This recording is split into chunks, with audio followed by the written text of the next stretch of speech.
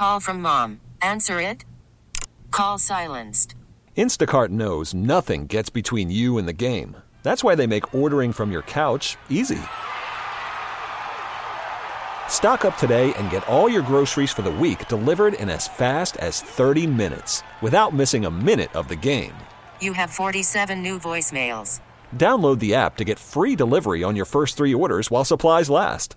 Minimum $10 per order. Additional terms apply. Hey, Rob Bradford here. I have set out on a mission with my good friends at FanDuel to prove what I have known for some time. Baseball isn't boring.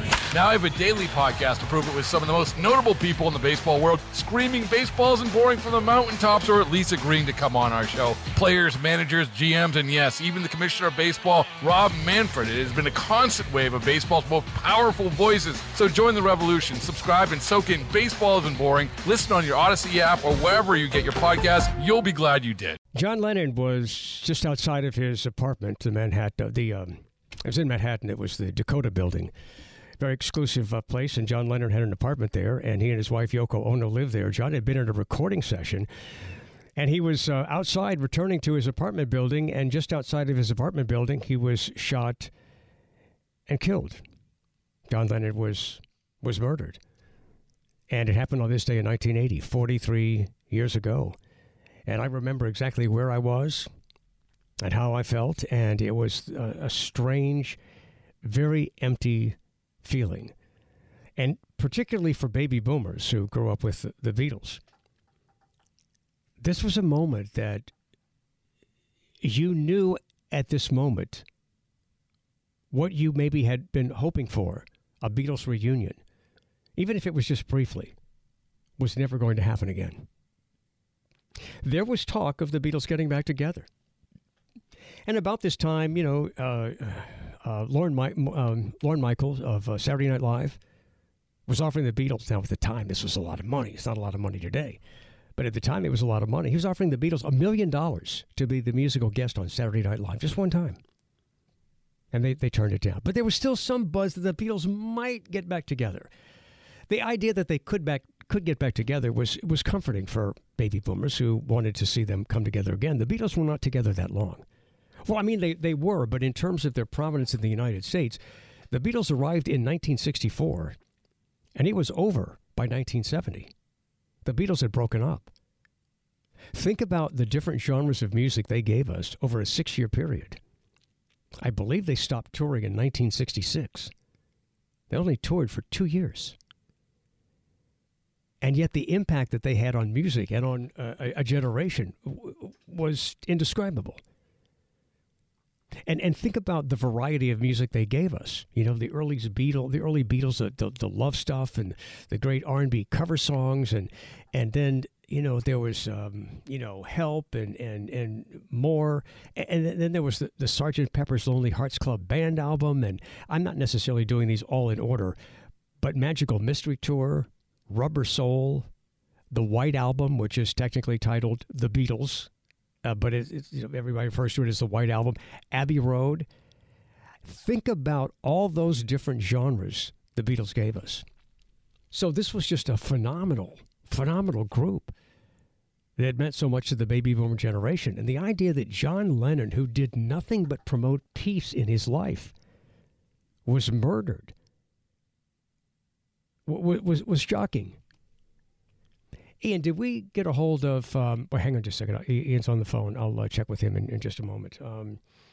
Did we get that ABC recording? Yeah. I just got it right now, as a matter of fact. You ready? I want to share this with you. This is this happened 43 years ago. Now, I was doing the morning show on WQUE at the time, and I was in bed. I went to bed. The Monday Night Football game was not that exciting, and I often went to bed before the game came to an end. So I went to bed during Monday Night Football. I went to bed before this announcement was made. And some of you may remember this, but just imagine watching Monday Night Football and imagine getting this message. What we know in the booth. Yes, we have to say it. Remember, this is just a football game, no matter who wins or loses. An unspeakable tragedy confirmed to us by ABC News in New York City. John Lennon, outside of his apartment building on the west side of New York City, the most famous perhaps of all of the Beatles, shot twice in the back, rushed to Roosevelt Hospital, dead on arrival. Hard to go back to the game after that news flash, which in duty bound we had to take. Frank? And that was the unmistakable voice of Howard Cosell. They got the news during Monday Night Football. I had gone to sleep. So there was no social media. I didn't have a cell phone with me. So I woke up in the morning about 4 o'clock to go into the station, and I didn't hear any of that news. I didn't, nothing was turned on in the house, and I didn't have a phone or anything to alert me. I got to the radio station and parked, and outside at one of the newspaper kiosks, where I bought a newspaper every day, I put the money in and lifted up the handle, took the newspaper out, and alone on a dark street in downtown New Orleans, I read the headline: John Lennon had been murdered. There was nobody to talk to. It was just an empty, lonely feeling. And at that moment, I knew the Beatles would never get back together again. And so I knew what my show would be about that day. Everything that I had planned was, just thrown out of the window. And I went on the air that morning and talked about the death of John Lennon. And so often in my career, I've had the unfortunate job of talking about the death of important people.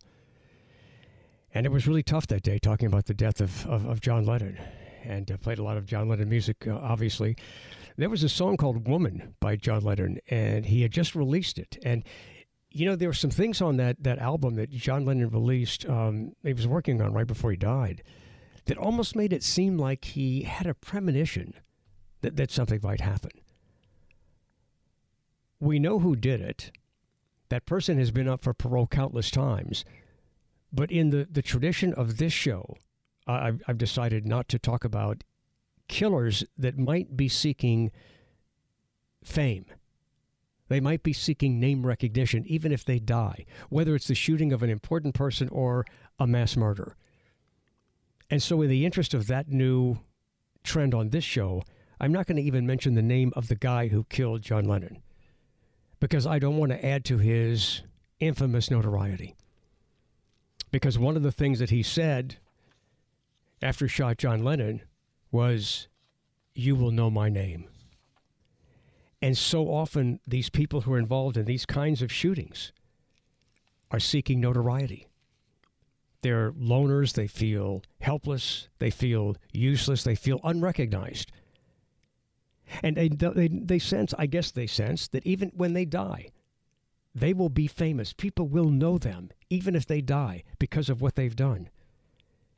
And the person who shot him said, "My name is," gave his name, quote, "You'll remember my name."